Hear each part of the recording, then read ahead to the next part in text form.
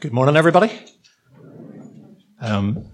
It's delightful to be with you all this morning, and let me just say welcome to anybody who's arrived since Tim gave the initial welcome. It's lovely seeing so many in the building and outside, and hopefully others joining us at home as well. We're gonna come to God's Word this morning, and I'm always just kind of really aware for me. And I'm sure the same is true for you. There are so many things that can distract us from hearing the Word of God, things around us, but also often things inside us. And so it's really important, I think, and good that we pause and ask for God's help to really pay attention to His Word as we come to it. So let's pray together as we come to God's Word.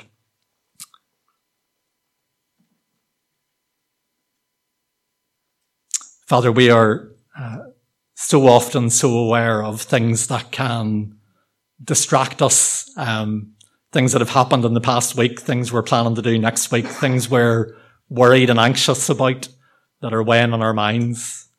And Father, we're also aware that we have a spiritual enemy who does not want us to hear the Word of God, because the Word of God, when it's planted in our lives, will bring us alive with Christ. And so, Father, we want to pray in the name of Jesus. Would you protect us from the enemy who wants to distract our minds and our hearts? And would you help us in these moments to lean in and pay attention to the things that you want to say to us by your word and by your Spirit? Give us minds and hearts that are open and receptive and ready to be obedient to the things that we hear from your word. Give us faith as we listen to the word of God. And we pray in the name of Jesus. Amen. So for those of you who don't know, we're going through a series at the minute where we are looking through the Bible from Genesis to Revelation, looking for the message of the gospel, looking for the good news. And we're finding that no matter where you look in the Bible, that song of the good news can be heard. And as Tim said, we're coming this morning to one of the most beloved chapters in all of Scripture. So I feel a little bit daunted and a little bit excited to get to read this with you this morning. But kind of as a lead-in to get there, I want you to come with me to a desert road outside Jerusalem. The date is AD 35, roughly, somewhere around that kind of time. And as you watch on the desert road, a chariot approaches. You can see the cloud of dust as the chariot is coming. And then maybe, if you imagine this like a movie, the camera zooms in inside the chariot. And inside the chariot, there's an Ethiopian man who is reading a scroll. He's reading a book that is, at that stage, already hundreds of years old. But he has become fascinated by the religion of the Jews. He's been to Jerusalem to investigate the things that the Jews believe. And he's reading this scroll and he's trying to understand what he's reading. And then suddenly, as he's going along in the chariot, there's a stranger who appears alongside the chariot, running, trying to keep up with the chariot. And he shouts to the man in the chariot, "Do you understand what you're reading?" And the man in the chariot confesses that he doesn't. And he invites the stranger to come and sit with him. And they read the scroll together. And when they finished reading together, the Ethiopian man says this. He says, "Who is the prophet talking about? Himself or someone else?" And that's kind of going to be our key question. Maybe if you'll allow me this kind of little bit of whimsy, I want you to imagine that you and I are in the chariot riding along and we're reading this ancient scroll and we're trying to understand it together. And the key question that's going to be in our minds is, who is the prophet talking about? Is it himself or is it someone else? And we're going to try and help each other puzzle it out together. So we're going to read the whole chapter. We're actually going to read a little bit at the end of Isaiah 52 and then into Isaiah 53. This is the passage that the Ethiopian was reading on that chariot in the book of Acts.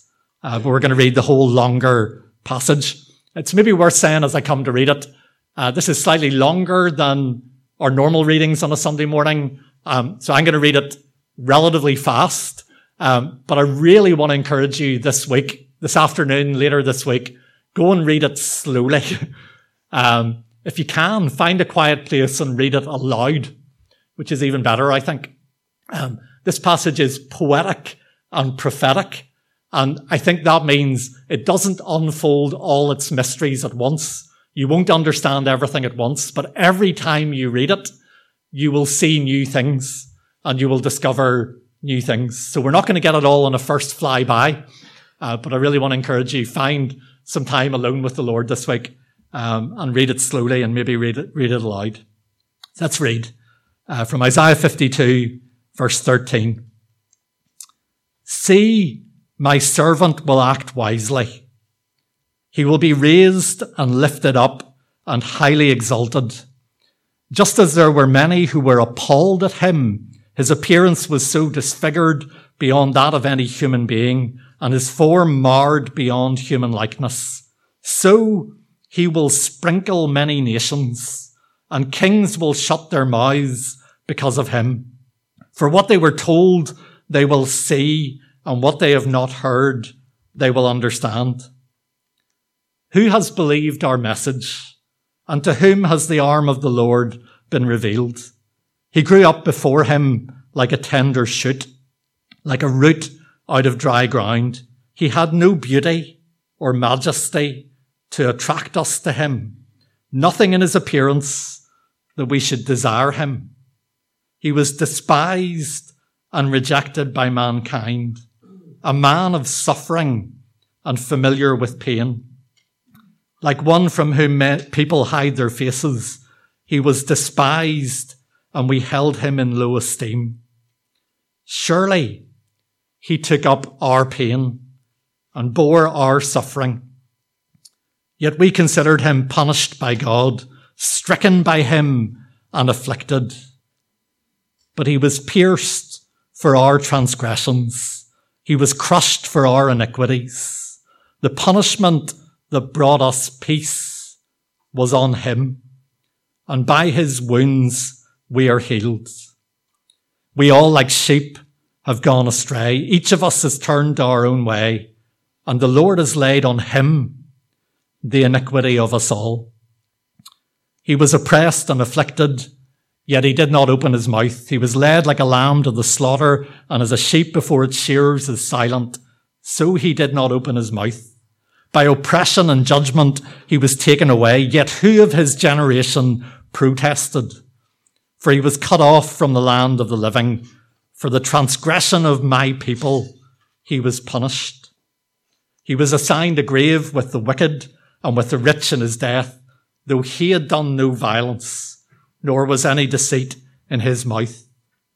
Yet it was the Lord's will to crush him and cause him to suffer. And though the Lord makes his life an offering for sin, he will see his offspring and prolong his days, and the will of the Lord will prosper in his hand. After he has suffered, he will see the light of life and be satisfied. By his knowledge, my righteous servant will justify many, and he will bear their iniquities. Therefore, I will give him a portion among the great, and he will divide the spoils with the strong, because he poured out his life unto death and was numbered with the transgressors. For he bore the sin of many and made intercession for the transgressors. I found as I started to read it, I couldn't read it too quickly. You can't rush through a passage like that. And again, like last week in Psalm 51, in some ways I want to say as a preacher this morning, if you forget everything that I say this morning, take this beautiful passage and go and soak yourself in it this week and listen to what God wants to say to you through it. But our question is this: who is the prophet talking about? Is he talking about himself, or is he talking about someone else? Let's, as we ride in our chariot, investigate together and try and puzzle this out. And let's kind of look for clues to what is going on in this passage.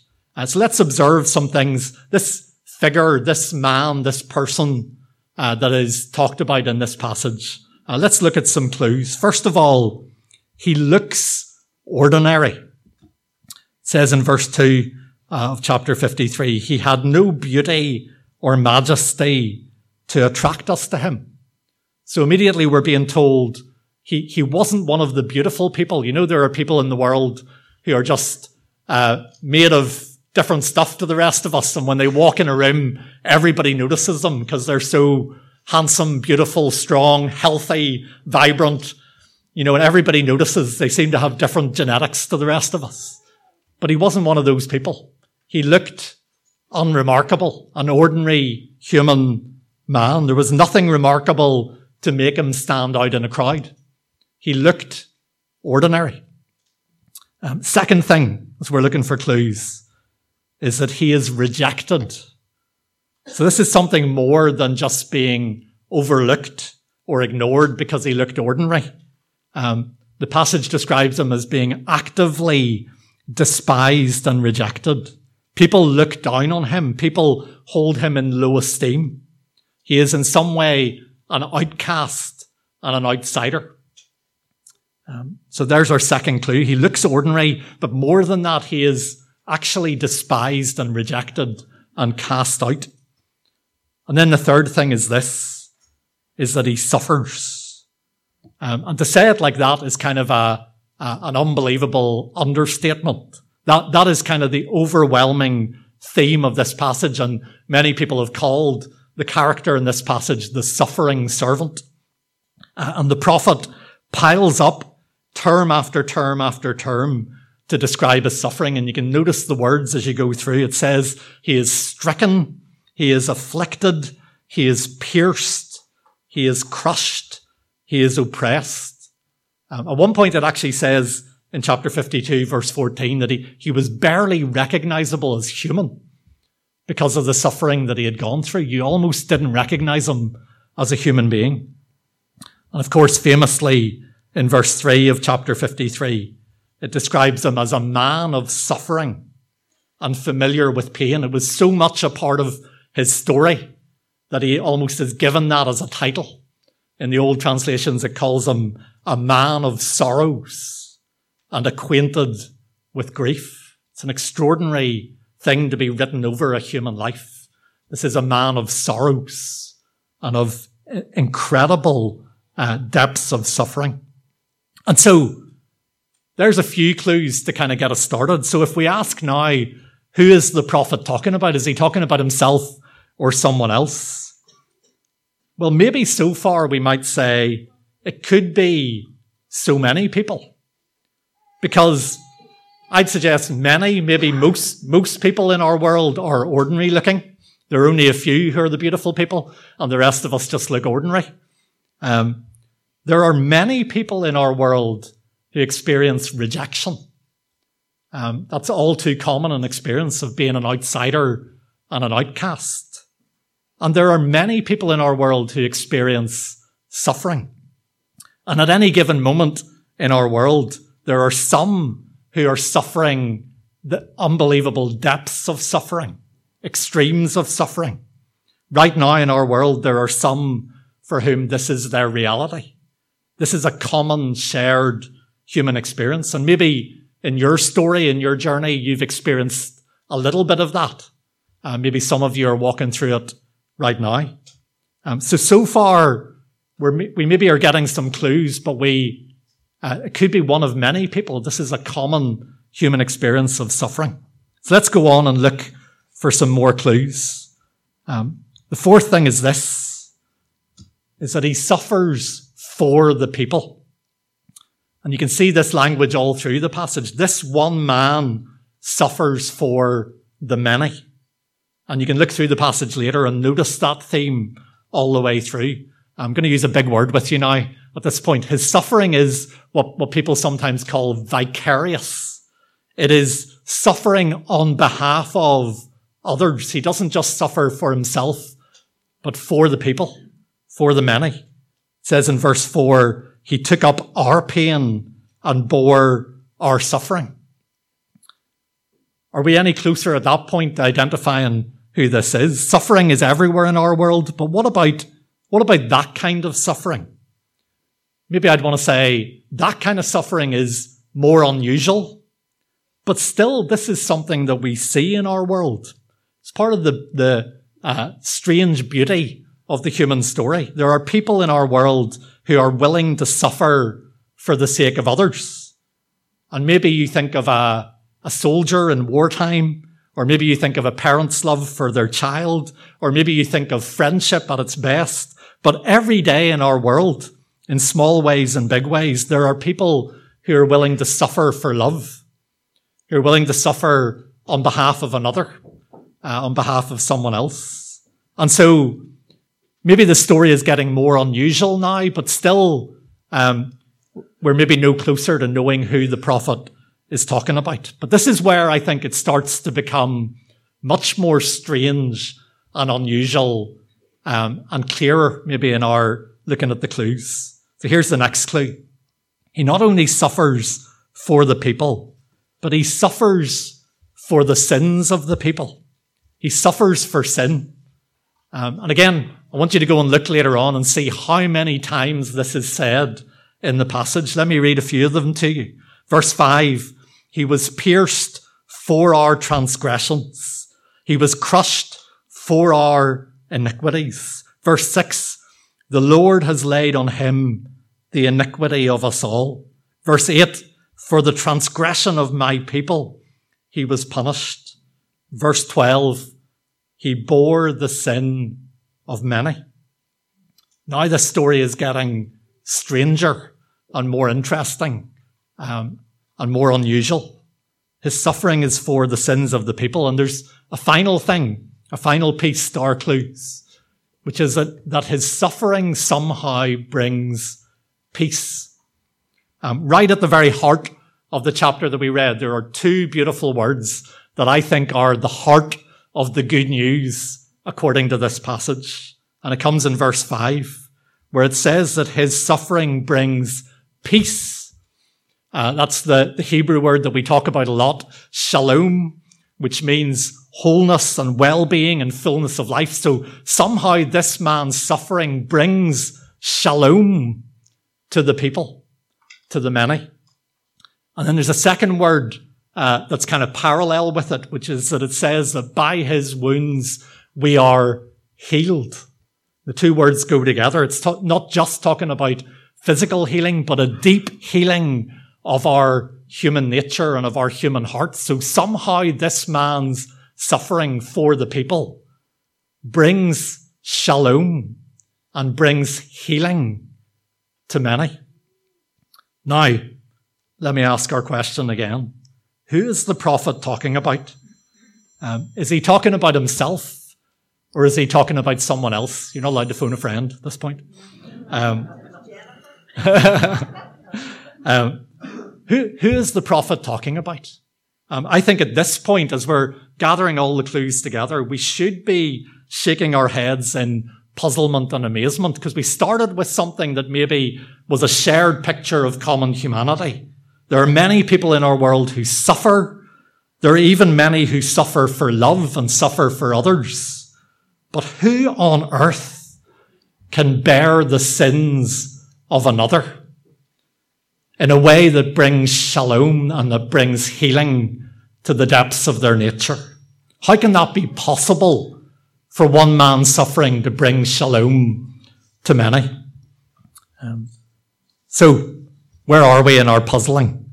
Well, let me go on. This is one of the most powerful passages in the Hebrew Scriptures. And so you can imagine all through their history, they watched out for this man. They came back to this passage again and again, and they looked for this man to appear in their history. And every now and again, people appeared who fulfilled parts of the picture in Isaiah 53, but no one fulfilled it all. And so they kept watching and they kept waiting. They kept lifting up Isaiah 53 and scanning their world. And then, you know where this is going. But then one day, a child was born and grew up in the backwaters of Galilee. And there was nothing remarkable about him. At first glance, he was just the son of the local carpenter. And so whenever he started to preach and strange claims were made about him, people laughed and scoffed and said, "Isn't that the carpenter's kid? And can anything good come out of Nazareth?" Because he'd grown up before them in an ordinary human way. And eventually, he was rejected by pretty much everyone. And the religious leaders condemned him, and the crowd called for his blood, and the soldiers mocked him and spit on him, and they took him outside the city, which is where you threw away the rubbish that wasn't wanted. And they pierced his hands and his feet and his side. And he was cut off from the land of the living. And he was buried in a rich man's grave. And it looked like, to all intents and purposes, another tragedy among so many in our world. It looked like another awful story of human violence and human suffering. And even if it was suffering for love, it still looked like a terrible tragedy and a terrible waste. But then something strange happened, or something even stranger. His followers who had been in hiding came out of hiding, and they started to spread the message that he was no longer dead, and that death and the grave had not been able to hold him, and that his death had somehow broken the power of sin and death, that he had somehow taken on himself the sins of the world. And now they said forgiveness and peace, and that was the word that they used, and life were freely available to anyone who believed in his name. Let me show you how one of them expressed it as they went carrying that message into the world. One of his followers said it this way. He said, "He himself bore our sins in his body on the cross, so that we might die to sin and live for righteousness, and by his wounds you are healed." Wonder, do you hear the words of Isaiah 53 being echoed there in the words of 1 Peter? Now being applied to the man on a cross on a hill outside Jerusalem. Who was the prophet talking about? It wasn't himself. It wasn't any other figure that turned up in Israel's history until this moment. His name is Jesus. I've held back till now to say it. You knew that's where we were going. And of course, the claim that his followers made was the reason that he was able to bear sin on behalf of the world was that although it was true that he was truly human in every way like us, except that he was without sin, it was also remarkably and astonishingly true that he was God. That God himself had entered our broken human story in order to bear sin and to make peace and to bring peace and to offer peace to humanity. So we've gone on a little bit of puzzling and trying to ask that question together, and we've got to the answer. So do we pack up and go home? What do we do whenever we've solved the puzzle and we know that the answer is Jesus? And I guess really simply this morning, I want to suggest that the answer is this, is that we turn our face towards this man of sorrows. It says in the passage that people at the time turned their faces away from him. Whenever you and I realize who he is, our response is to turn our face towards him, to look deliberately towards the man on the cross, to fix our eyes on Jesus, as the writer to the Hebrews says. I wonder if you ever noticed how many of our hymns encourage us to look to the cross. When I survey the wondrous cross on which the Prince of Glory died, I cast my mind to Calvary, where Jesus bled and died for me, or behold the man upon a cross. I want to encourage you that this morning, and not just this morning, but every day, the best thing we can do is to look to the man on the cross. What is the promise at the heart of the gospel? It's the promise that's at the heart of this passage, that if we look to the man of sorrows and don't turn our face away from him, but put our confidence and trust in him, He will take our sin and our suffering on himself, and he will give us instead his peace and his healing. Let me ask, is there any one of us here this morning or watching online who does not need that peace and that healing? Doesn't need the shalom of God to be restored in our minds and our hearts and our lives? That doesn't need the deep healing that only he can give? I want to encourage you, turn your face to the man on the cross and look to him. If you ask him, he will take your sin and he will give instead this gift of his peace. And it's not just about glancing at him for a moment, but it's about learning to live with our eyes fixed on him. So the cross becomes the center of our lives. And Paul says in Galatians 2, in a verse that I love, he says, the life I live in the body, the life I live in my body when I get up every day and have my breakfast and go to work and live with my neighbours and live with my kids and all the things that I do, the life I live in the body, I live by faith in the Son of God who loved me and gave himself for me. Paul is saying, my whole life is reorientated around the man on the cross. But just as we get near the end, I want to ask you maybe a strange question. If you and I are people who learn to live with the cross at the center of our lives, and therefore with the man of Isaiah 53, the man of sorrows at the center of our lives, what kind of people will we be? Because maybe we're wondering, will that make us very sad and sorrowful people if we live our lives with this man of sorrows at the center? What kind of song will we sing as people whose lives are centered on the cross? I wonder how you would answer that question. As I've been puzzling over it, this is maybe the answer that I want to give, is that when we look to the cross, it's right and proper to feel sadness and sorrow.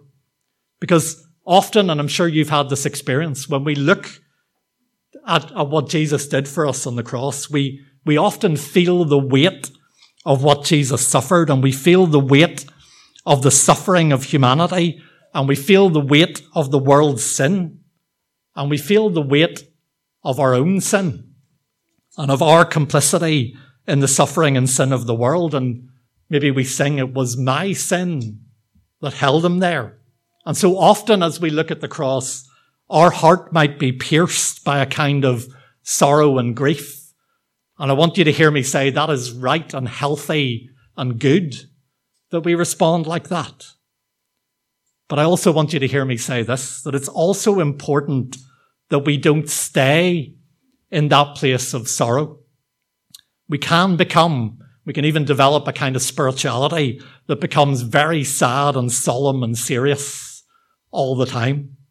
And we can even think that we honor Jesus and say thank you to Jesus by being really glum and feeling really bad all the time. And so can I say something a little bit directly? Jesus did not die on the cross so you could spend the rest of your life feeling bad and feeling sorry. That is a place we often need to visit as our heart is pierced by the weight of our sin. But the gospel moves us through sorrow and into joy. And even in this passage, Isaiah 53, that is full of sorrow, we can still see it. I wonder, did you notice it as we went through? That right at the beginning, it says about this figure, this suffering servant, he will be raised and lifted up and highly exalted. How about that for a trilogy of words? He will be raised, he will be lifted up, he will be highly exalted. And so you and I have got to remember he's no longer on the cross. He has passed through death and out the other side. He has been raised, he has been lifted up, he has been highly exalted, and now he's calling us to join him in that resurrection life. And so whenever we look to the cross now, we look always through the lens of the resurrection. And so there may well be a moment of sorrow, but there's also this movement towards the joy of the resurrection. And I love, there's a couple of phrases that come late in the passage that we read, where it says this. It says, first, he will see his offspring. Do you know who that is? Have a look around you. These are his offspring. Those who have come to faith in Jesus and come into the family of God. He will see his offspring. And then it says, after he has suffered, he will see the light of life and be satisfied. I think that's an extraordinary statement. Jesus suffered beyond anything we can imagine, not just the physical torture of the cross, but bearing the weight of the sin of the world. It's beyond our capacity to understand. But can I tell you this morning? Jesus believes that it was worth it. He believes that it was worth it because he has seen his offspring and he has seen the light of life. He has seen that his suffering brought you healing. He has seen that his death brought you life. He has seen that the darkness that he passed through has brought us light. He has seen that his sorrow that he walked through, as immense as it was, has brought us joy. And he is satisfied. He believes it was worth it. And so, if you and I want to ask, how do we show that we're thankful for all of this? I want to say, it's not by going around with long faces feeling bad. There's a place for confessing sin and feeling the weight and all of that, and we talked about that a lot last week. But we show that we are thankful by entering into the fullness of all that he has won for us and living in the good of it, living in the good of the peace that he won for you and the healing that he won for you and the life and the light and the joy. It says in the book of Hebrews that when Jesus endured the cross, do you know why he did it? He did it for the joy that was set before him. He did it, like we said last week, so that his joy could be in you and so that your joy could be complete. And so, of course, as we look to the cross, our hearts may feel the weight of sadness and sorrow and sin, and that's right and good. But as we continue to look at the cross itself will lift up our heads and lift up our hearts and lead us to rejoice. That's the movement of where it takes us. And so as I finish, I'm getting carried away, but I think our old songs get it right. I was thinking about a couple of our old hymns. They move through feeling the weight and the sorrow, but then they move to praise and to joy. They say, he took my sin and my sorrow. He made them his very own. He bore the burden to Calvary and he suffered and died alone. You feel the sorrow of that? You feel the weight of that? What's the very next words say? How marvelous, how wonderful, how marvelous. And my song shall ever be, how wonderful, how marvelous is my Saviour's love for me. As another old hymn says, man of sorrows, what a name. For the Son of God who came, ruined sinners to reclaim. What's the next words? Hallelujah! What a Saviour. There was an old man in our church when I was growing up, and I'm sure I did, but I feel like I never heard him get to his feet in our church without quoting that hymn. And it was always on that last line that his voice broke. He felt the sorrow, he felt the weight of all that Jesus had walked through, but it was the joy of what Jesus had won for him that caused him to weep. Hallelujah. What a Saviour. Let's pray together, and then we're going to sing in response to what we've been thinking about. Let's pray.